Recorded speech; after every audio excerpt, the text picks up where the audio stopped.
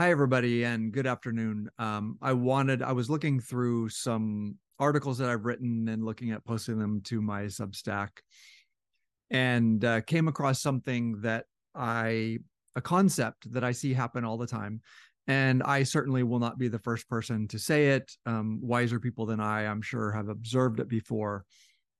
But I see it a lot as a therapist, and anybody who's a psychologist, therapist, anyone who works with the human condition is going to see this tendency or this propensity a lot. And it tends to apply in situations that are very complex, where there's a lot of complexity, there's a lot of intersectionality, there are maybe a multiple number of possible causes of some negative outcome that we're trying to avoid. And some of those causes might actually augment one another and add up on each other. But humans, including intelligent, reasonable, rational humans, and you'll see this in society, you'll see this in the news, you see medicine has been doing this for a long time. So what you see humans do is they'll take a really complex situation and they will convince themselves that the primary cause, and then often they'll convince themselves that the only cause, but even the primary cause of the negative outcome that they don't want, they will convince themselves that it's the thing that we have control over. Meaning, if there are 10 different possible causes and 9 of them are completely out of my control, I will convince myself that the one thing that is in my control is the one that is scientifically responsible for this negative outcome, because then I feel reassured that there's something that I can do about it. So I'm speaking sort of theoretically, but let me give you some examples where I've observed this. Educating children is incredibly complex. You have genetic propensity to IQ. You have nutrition, right? Kids who don't get proper nutrition is going to lower their IQ by a couple points. We know that, for example, poverty and people living in a lot of stress, cortisol shuts down the more complex parts of the brain. So people and kids in stressful situations can appear less intelligent and do less well in school because their brain is not resourced and they're not grounded and they're dealing with a lot of cortisol.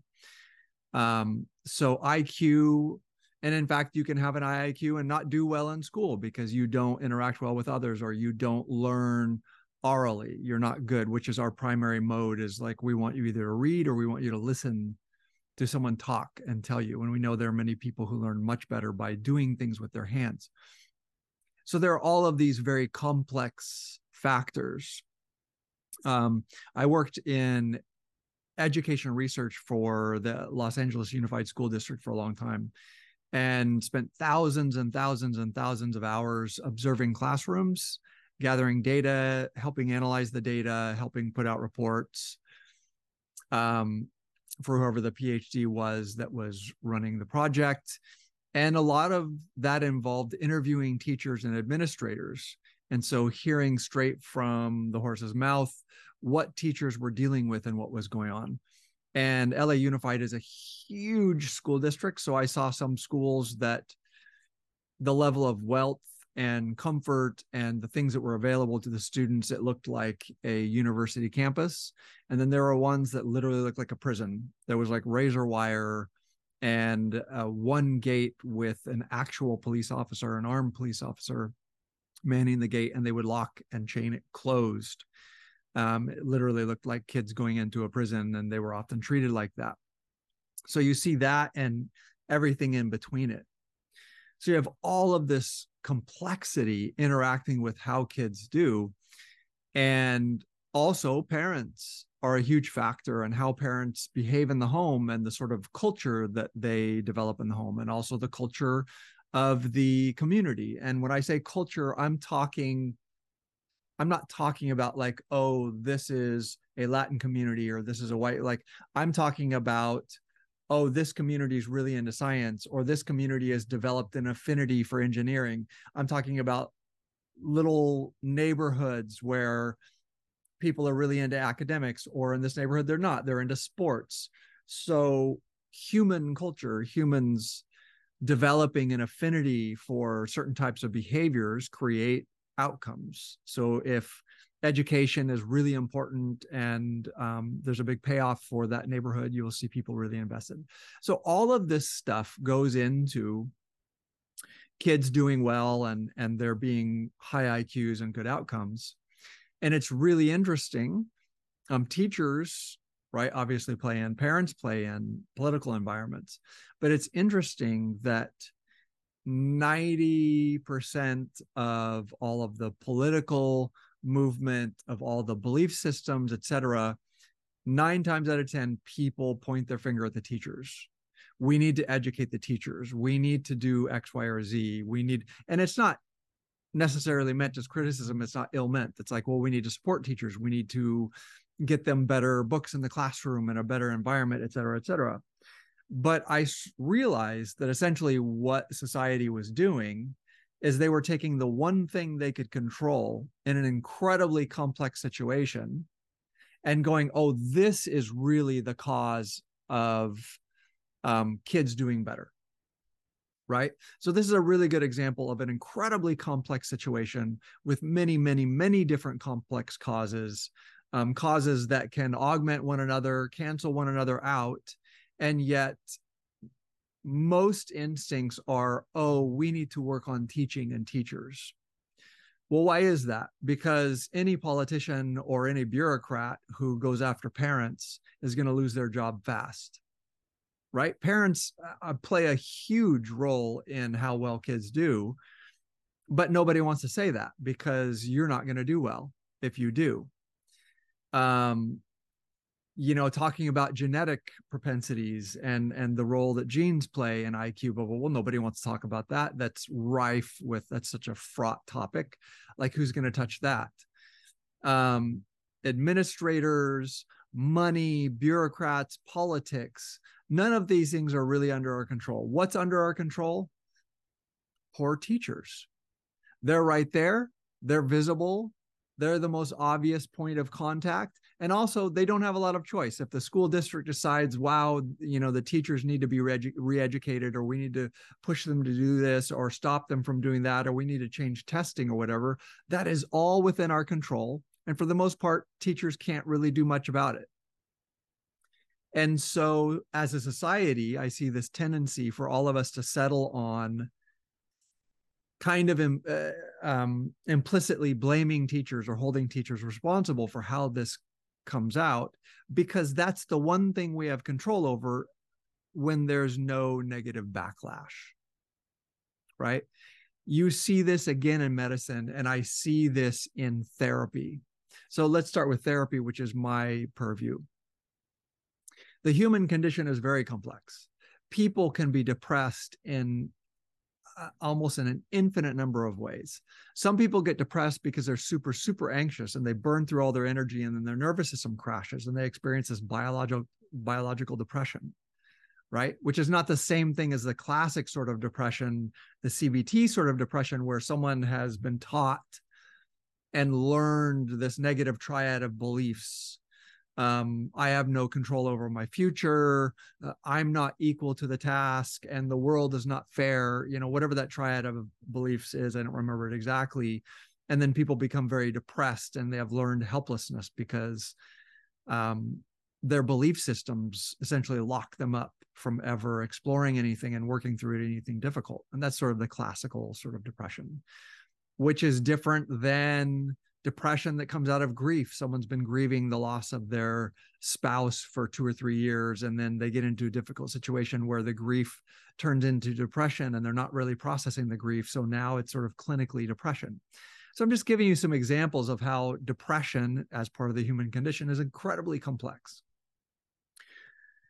Well, therapists deal with that. We deal with identifying people's belief systems, identifying the causes, and going, wow, this is really uncomplicated grief. Like, you actually probably shouldn't be feeling great. this is normal, this is healthy, you're going to struggle for a while because this person was very important to you, versus, hey, you were taught some really negative belief systems, let's use some CBT, or let's do some things to really work with that, versus, hey, you have chronic PTSD and your nervous system crashes from being overdriven into these really bad depressions. We need to actually lower your nervous system activation, and you will find that you stop crashing. So therapists deal with that. That's complicated. People don't want to hear that.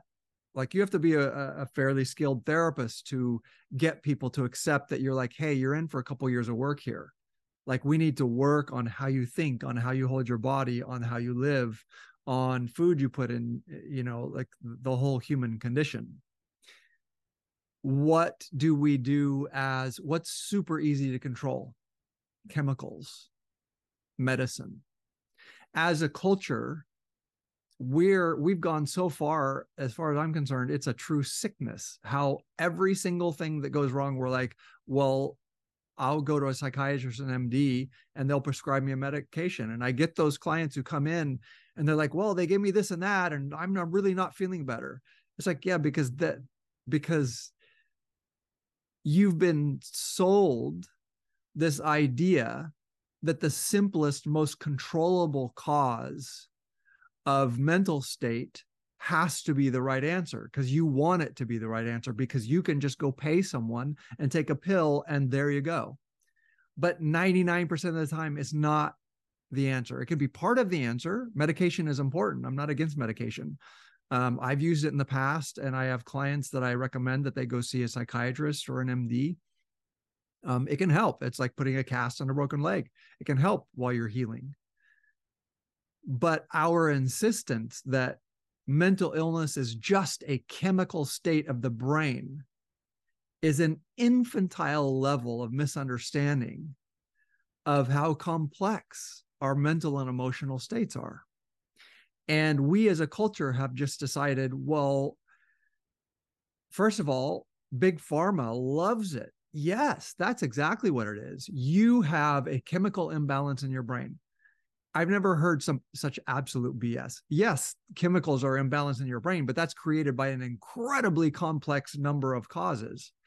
If you give me a 5-year-old child or a 20-year-old that can't get away from me, and you put them in a room with me 3 or 4 days a week, and I verbally abuse them, and I'm a sociopath, I can make them depressed. I can imbalance the chemicals in their head just by talking to them. A chemical imbalance is not because you just popped out and happen to have a chemical imbalance, although often the medical and psychiatric industry wants you, and big pharma wants you to believe that. It's just not the case. I've never met anyone where that was true, with the exception of bipolar 1 is very genetic, and medication does a wonderful job of managing it. Schizophrenia, genetic predisposition. There are situations where we're just born with something wired differently. So I don't want to take that off the table. But what I'm saying is, as a culture, we've gotten really sick with this idea that the complexity of the human condition that slowly built up on you and drove you into a condition where your brain just gave up, and now your left prefrontal cortex has gone dark, which is a correlate of depression, right? The prefrontal cortex is very, very important in regulating emotion and helping us regulate and respond to fight or flight and depressed thoughts and emotional responses. So this is another case, obviously close to my heart, in which human beings absolutely insist, totally intelligent, actually informed human beings absolutely insist that out of all of the causes, the simplest one and the easiest one for me to control must be the actual cause. And when I say it out loud, then you hear how silly it is, how ridiculous it is. Because there are cases where the primary cause isn't in our control. There are cases where this is life. Like, life doesn't have an answer to every single thing. So there are cases where the primary cause isn't something that we can control. But we will convince ourselves, and in fact, we have a society built on, and we have industries that generate billions of dollars based on people going, oh, no, no, no, no, no, no. I have this solution and it's in your control and we can do this. And it's like, no, no, no, that is not true at all. Another example I want to mention without going on too long is how incredibly important food and stress management is to medical conditions, to autoimmune diseases, to many, many medical conditions that arise out of putting the wrong things in our body chronically, and this adding up to heart conditions and autoimmune diseases and any number of things. And stress and nutrition are the primary movers, but that's really hard to manage. You might be strapped with 4 kids and have a really shitty job with a shitty boss that you can't really leave right now. And you're really stressed, and that's just human and it's not your fault. And you don't have control over that lever. So someone's going to try to sell you on the idea that you can just take a chemical and sort it out. When in fact, the primary cause, sadly, in this situation is something that you don't have control over right now. Again, that's often the job of a therapist, to gently tell you, like, hey, maybe you would feel more comfortable if we were just honest and said, your job is a big portion of you feeling really stressed and not being able to sleep and having these medical issues come up. Nutrition's another one. It's incredibly complex. The FDA has sold us out many times and allowed really toxic, unhealthy things to be introduced into our food supply. It's very expensive and very complicated to figure out, what do you buy? What is good nutrition and what works for me? Because I might be allergic to something that you're not. You might be great drinking tons of milk. Somebody else, it might make them slowly sick. And so it's this very complex but clear cause. And yet we'll go to the MD and just be like, sort it out, do surgery, just tell me something, or just give me a patch, or give me a medicine, prescribe a medicine, because that's the thing I can control. Therefore, I'm going to absolutely insist that it is the primary cause of the issue. So without going on too long, I really wanted to speak to this. And clearly you can hear that there's frustration on my part when it comes to therapy and psychology and the human condition, because that's where I encounter a lot. People coming in, even trying to set therapy up as, oh, you're an EMDR practitioner. If you had really, really complex trauma with tons of gaslighting and tons of belief systems installed, et cetera, and someone has sold you on the idea that EMDR is effective, it's incredibly effective. But when you have complex trauma, it's much more effective than not doing it. But you're probably still in for minimum 2 years of cracking away at this and really working to get your mind around the complexity of this thing that happened to you and how many ways you were gaslit and basically brainwashed to believe things that are really negative and really hurt your outcomes. So my advice is, moving forward, when you're evaluating, or especially when something is being sold to you, and it's really pretty simple, you just pay this amount and there's just one thing, usually a chemical, or it's just this technique. Oh, is this one weird technique? It's going to solve everything. Sometimes there are things, aspirin's very effective. Like, there are things that are really pretty magically effective.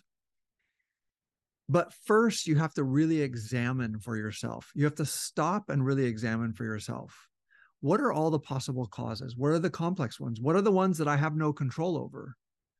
And am I insisting, unconsciously choosing and insisting that the answer just happens to be the thing that I have control over, because that soothes me and that reassures me and that makes me feel like I have control over the situation? In the short term, it might feel better. In the long term, it makes us more anxious because we keep getting gamed. You keep buying that solution and then it doesn't work. And then you feel like nothing works. Well, that's not true. My recommendation is, when you're in that situation, if you identify, for example, with nutrition, I identified that it's like nutrition was the biggest culprit in the fact that I felt super, super tired and felt like I was aging quickly, and it didn't seem natural. It's like I had to do a deep dive for like 3 or 4 years and hire a nutritionist and work and see what worked for me and change my habits and psychologically figure out why I couldn't give certain things up, even though I knew that it was not good. It was a complex thing, but in the long term, I felt way better. I respected myself way more in my ability to not game myself, not be silly and childish about, well, I need it to be the easy thing. I need it to be that I go to the doctor and they just tell me, well, here, take this, or you're just aging. Don't worry about it. Doing a deep dive and going, no, like nutrition is a huge part of why I was feeling the way I was. And it required that I be an adult and step up and educate myself to learn to put my hands on that lever and to understand that I'm going to be working with that for the rest of my life because it's very complex. I don't get to pretend that the answer is simple just because I want it to be. So the recommendation is always slow down. Look at the array of all the complexities that can cause something. Be especially careful if you are being sold a simple solution and someone's making money off of the idea that that solution is simple. Be super, super, super cautious. 99% of the time, it's, if not complete bullshit, it's partially bullshit or significantly bullshit. This is the way life is. A lot of the solutions are not simple. So in order to be kind to one another, to not abuse teachers or to choose a scapegoat and go, well, it's their fault or it's its fault or whatever, we have to be super careful not to fall prey to going, the answer to the cause of this negative outcome has to be the thing that's really simple and is easy for me to control. That is a cop-out. We hurt ourselves when we do it. We have less respect for ourselves because we don't succeed in the long term. And we also hurt other people when it's a person, like with the situation with the teachers, where we're constantly going like, well, the teachers need to do this, we need to do that.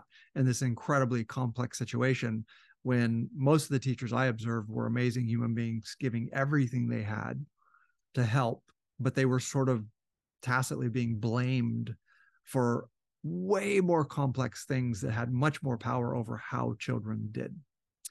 So that's my message for the day. And I hope you guys have a wonderful afternoon, and I'll see you next time. Take care.